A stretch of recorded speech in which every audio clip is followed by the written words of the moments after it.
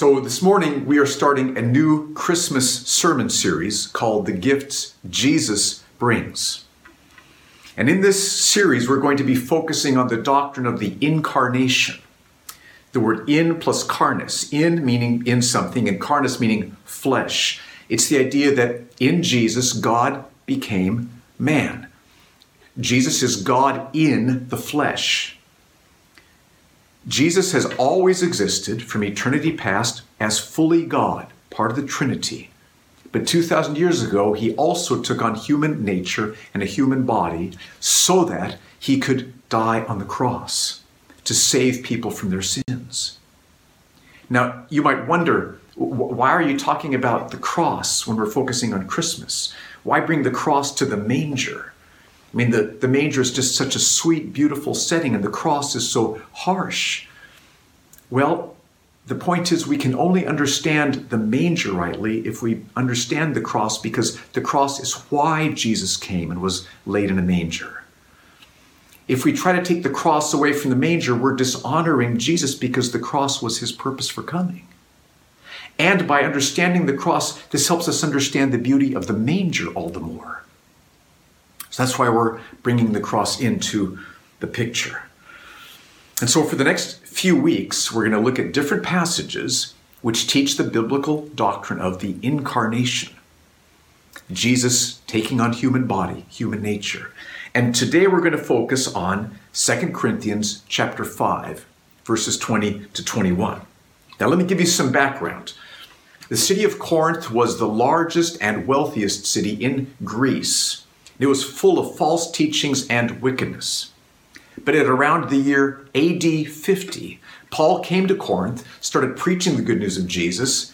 People were convicted of their sins, saw the beauty of Jesus, the picture of the gospel, the cross. They turned from their sin, put their trust in Christ, were born again, filled with the Holy Spirit, and a church was planted.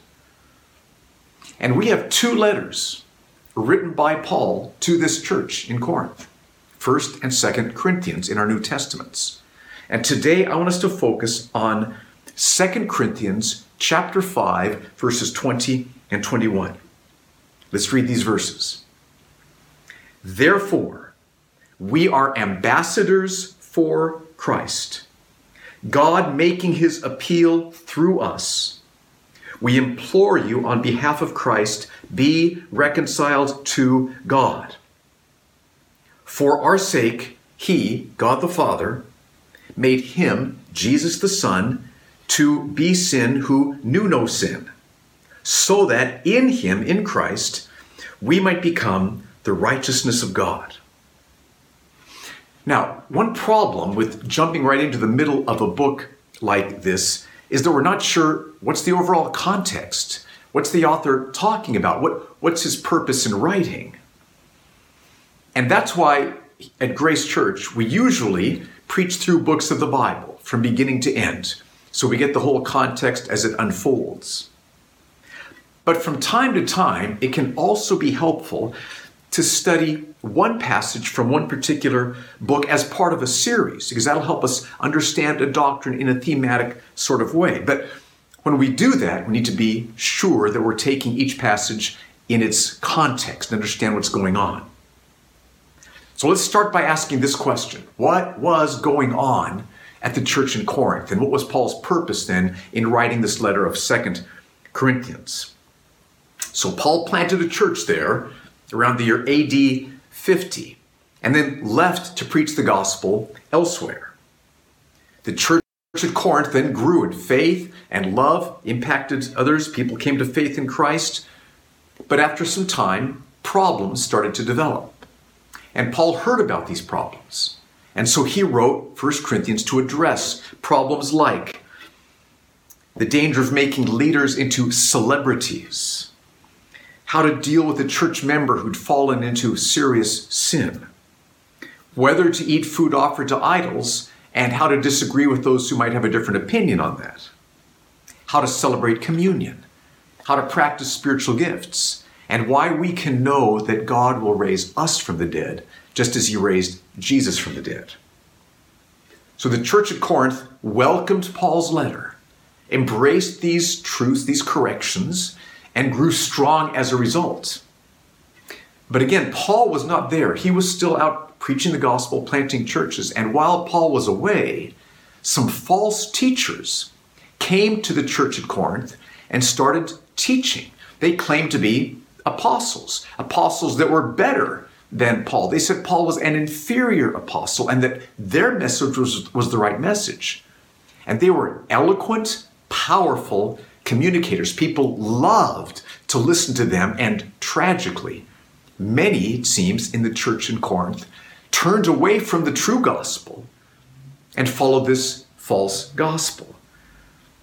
Now we can see that by looking at what Paul says in 2 Corinthians chapter 11, verses 3 through 6. Such a sobering passage. Paul says, "But I am afraid that as the serpent deceived Eve by his cunning, your thoughts will be led astray from a sincere and pure devotion to Christ.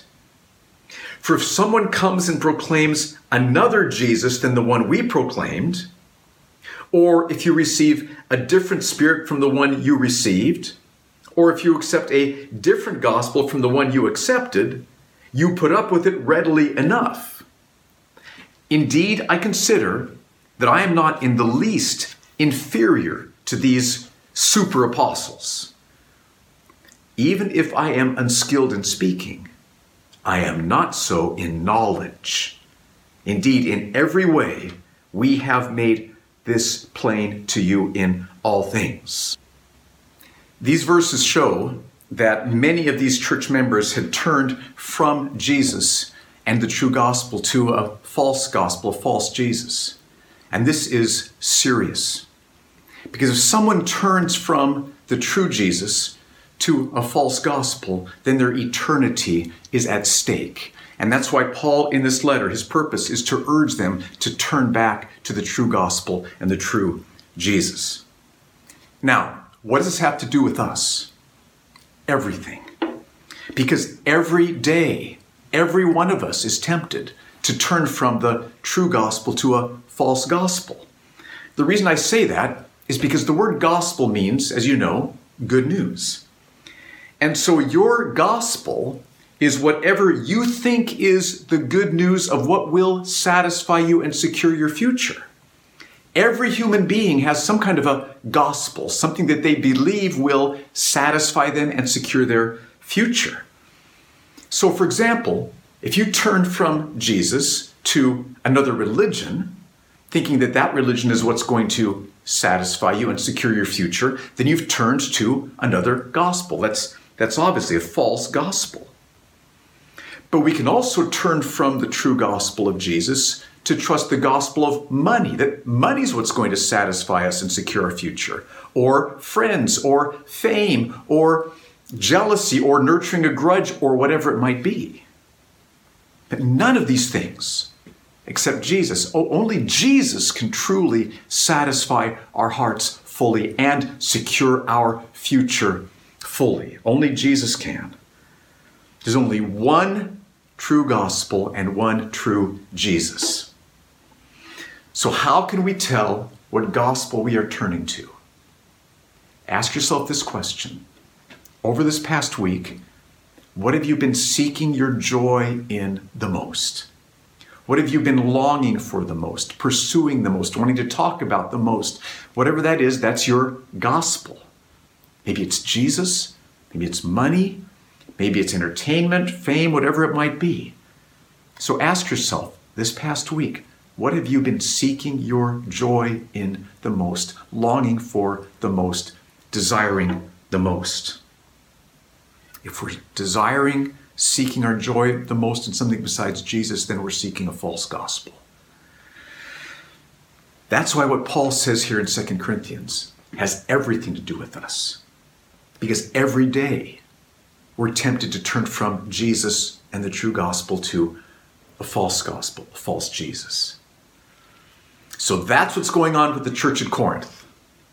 And 2 Corinthians is written to persuade them to turn back to the true Jesus and the true gospel. And we can see that in chapter 5, verses 20 and 21. So now with that in mind, let's raise this second question. What is Paul calling them to do? The answer is in verse 20. Let's read it again. Therefore, we are ambassadors for Christ, God making his appeal through us. We implore you on behalf of Christ, be reconciled to God. Now you might wonder, that's puzzling. Isn't he talking to church people?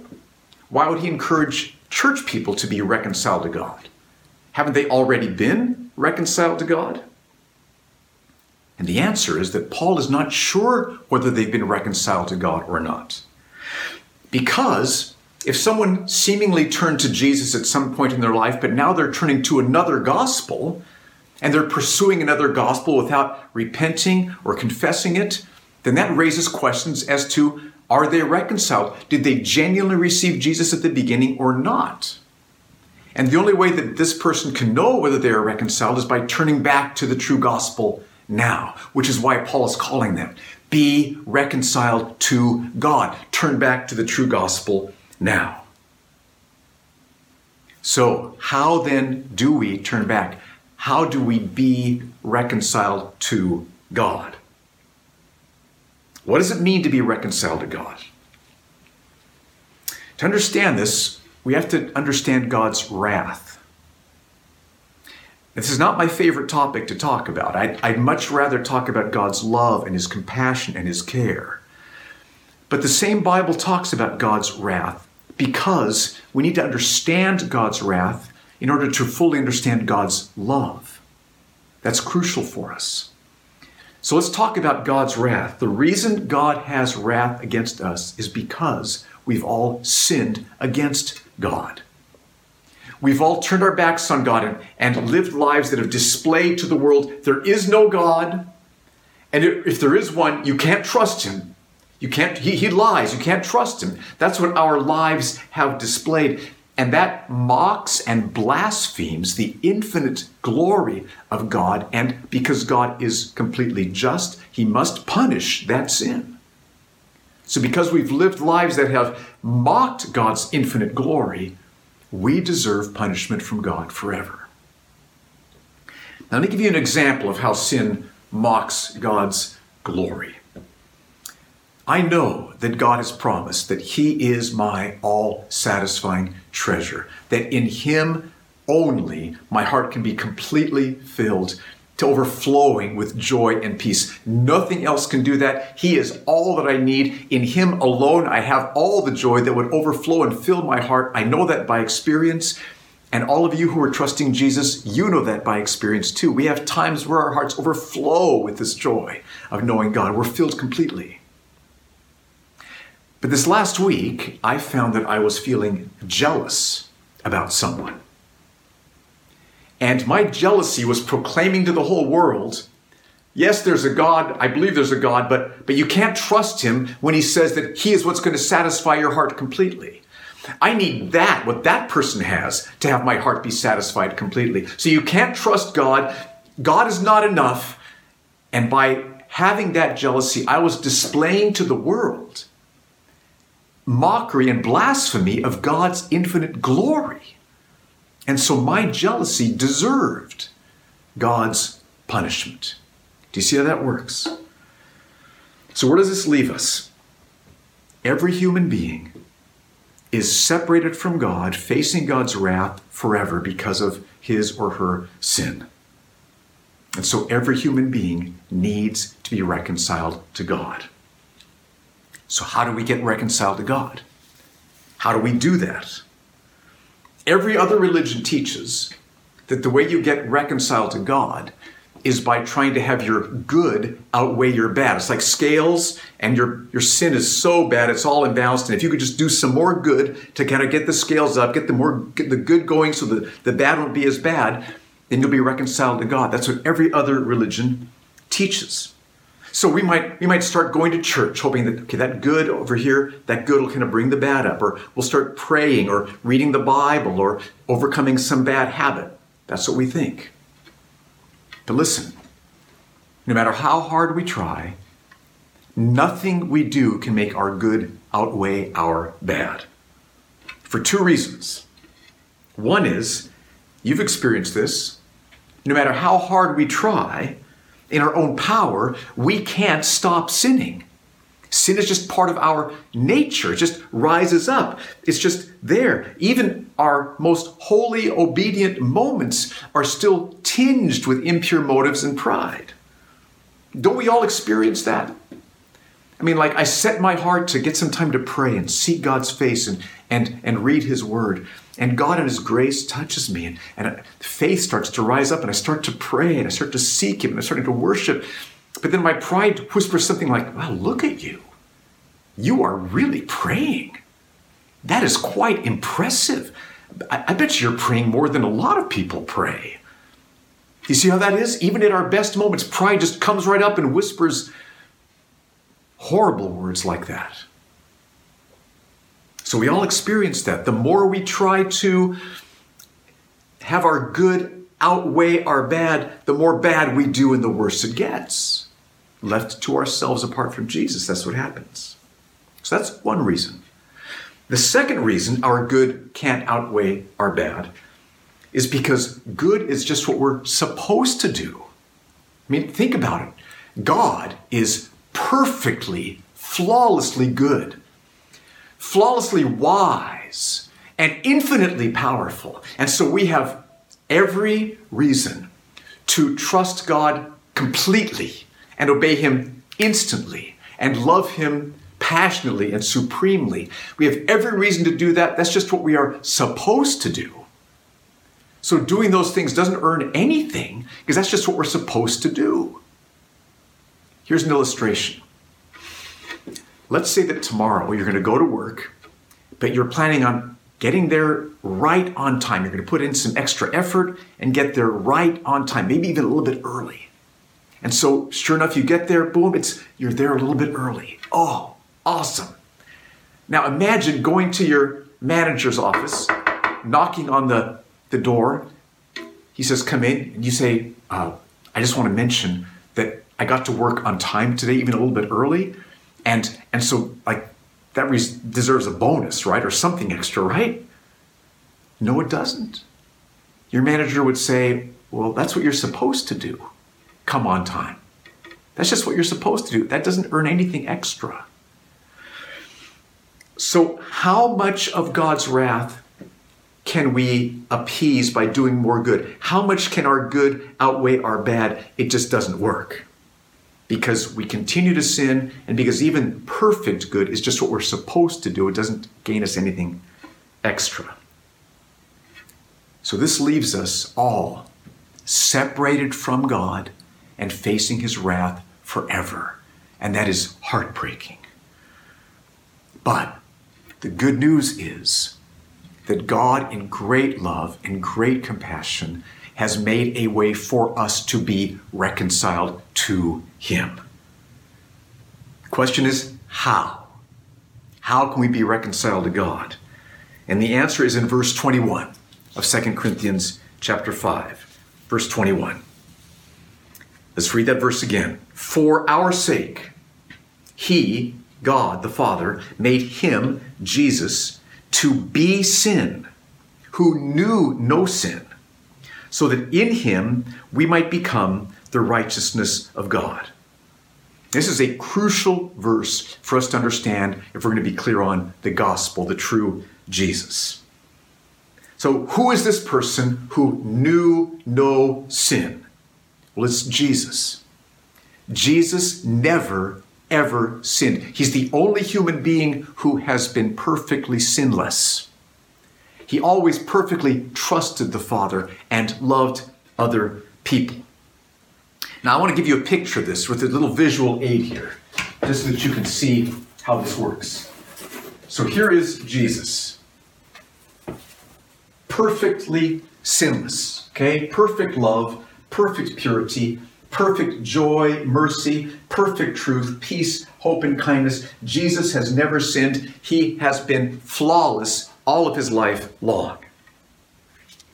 But now we need to contrast Jesus with us. So here's us. Very different picture. We are full of sin, pride, hate, gossip, anger, jealousy, lust, and greed. There's us, complete contrast. Jesus, perfect sinlessness. Us, full of sin. So what did God do? What did God do? For our sake, with Jesus' passionate, yes, Father, do it. God the Father made Jesus to be sin. What does that mean? It does not mean that Jesus started actually sinning. Jesus never sinned. What it means is that the moment that you put your trust in Jesus, God took all of your sin and put it upon Jesus and punished Jesus in your place for all of your sin on the cross. So the moment you put your trust in Jesus, God takes all of your sin and he put it upon Jesus. And Jesus was punished for your sin. So let's get specific. Take yesterday's gossip. Because you're trusting Jesus, God punished yesterday's gossip in Jesus, in your place. That's what he did. Or think about last week's greed. Because you're trusting Jesus, God punished Jesus for your greed. Or maybe yesterday's driving, when you were angry at some driver who cut you off or something. Because you're trusting Jesus, God punished Jesus for your anger. So for our sake, God made Jesus, who knew no sin, to be sin. God put our sin upon Jesus and punished Jesus for our sin. And notice what the result of that was in verse 21.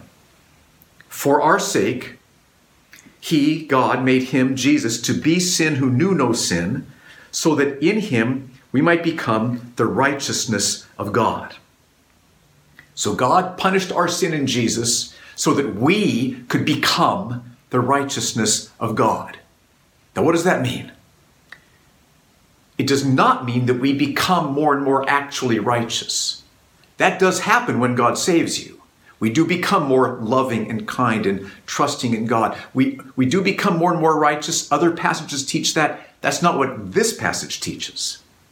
And we see that from comparing the first half of verse 21, which says that God made Jesus to be sin. It doesn't mean that Jesus actually sinned. What it means is that God put all of our sins upon Jesus, punished Jesus, so Jesus receives what our sin deserves. He put our sin upon Jesus, and Jesus receives what our sin deserves, namely punishment.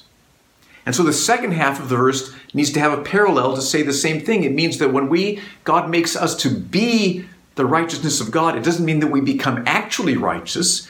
It means that God puts Jesus' perfect righteousness upon us, his perfect righteousness upon us, and then we receive the consequences of Jesus' perfect righteousness. So here's what this means. When God saves us, the moment we put our trust in Christ, not only does God take all of our sin and put it upon Jesus and punish Jesus for our sin, but God also takes Jesus' perfect righteousness and gives it to us as a gift, covers us with it, and so we get to receive all the consequences of Jesus' perfect righteousness. This is amazing. So God makes Jesus to be sin, puts all of our sin upon Jesus, and Jesus receives the consequences of our sin. And God takes Jesus' perfect righteousness and gives it to us as a gift. And so we receive all the consequences, the benefits, the blessings of Jesus' perfect righteousness. So God the Father delights in us as he delights in Jesus, his Son. God loves you who are trusting Jesus as much as he loves Jesus, his Son. God delights in you like he delights in Jesus, his Son. God fills you with joy as he fills Jesus with joy. God will raise you from the dead as he raised Jesus from the dead. This is amazing. This is the great exchange that takes place. The moment that you put your trust in Jesus Christ, a supernatural transaction takes place, which we could not believe if we didn't read it right here in the Bible. This is what God does. So we're asking the question, how can we be reconciled to God? And this is the answer. It's that 2,000 years ago, Jesus took on human nature, human flesh, was born and laid in a manger, and grew up so that he could die on the cross to pay for sin. And so the moment that you put your trust in Jesus, God takes all of your sin, past, present, and future, and he puts it upon Jesus, and he punishes Jesus for your sin. And he takes all of Jesus' perfect righteousness and he gives it to you so that you receive all the benefits of Jesus' perfect righteousness. And by doing that, you are reconciled to God. Your relationship with God is restored. You are in relationship, loving, kind relationship, never, ever to face any punishment from God. God satisfies you. He will fill you with joy again and again and again, and he will secure your future in Christ through the cross and the resurrection forever. That's what happens. The moment we turn from false gospels, turn from sin and trust Jesus and the true gospel, the great exchange takes place. Our sins punished in Jesus, Jesus' righteousness given to us, and all of the benefits of Jesus' righteousness are ours now and forever. So, what does this mean for us, Grace Church? It means be reconciled. Be reconciled to God. Look at what God has done. Look at his love and his mercy. Look at Jesus' compassion and grace toward us. Be reconciled to God. Turn away from every vestige of false gospel that you've been trusting today and trust Jesus Christ, the true gospel. Now, let me leave you with 4 takeaways. First of all, ask yourself, what gospel am I trusting? What are you trusting? Honestly, search your heart. What are you trusting to satisfy you and secure your future? Be honest. What is the gospel? Then second takeaway, no other gospel is true. Jesus is true. His gospel is true. No other gospel is true. So if you're trusting some other gospel, third takeaway, turn from that. Turn from all false gospels and trust Jesus Christ. Right now, just turn your back on those false gospels and trust Jesus to forgive you, to change you, and to satisfy you in himself, to fill you with his joy and his love. He will. He will. Do that right now. Turn from false gospels right now and turn to trust Jesus. And you will be assured you are reconciled to God. You and God, reconciled, friends, beautiful, saved. That's what God does. Fourth takeaway, tell someone about this amazing Christmas gift from Jesus. Tell someone. Who can you share with this week? Who could you share about this amazing Christmas gift that's ours in Jesus? It's the best news in the world. We want all of Abu Dhabi to hear about this amazing Christmas gift that Jesus gives to us. So share this good news with people that you know. Oh, may God spread the gospel of reconciliation throughout this city for people's great good and for Jesus' great glory. Let's pray together. Thank you, Lord, for this amazing good news of reconciliation, which can be ours by faith alone in Christ alone. So, oh God, would you pour out your Spirit upon us in a fresh way right now to see clearly what other gospels we're trusting, to turn from those other gospels and trust you, Jesus Christ, to satisfy us completely and to secure our future through your death on the cross and your resurrection. We love you. We trust you. In Jesus' name, amen.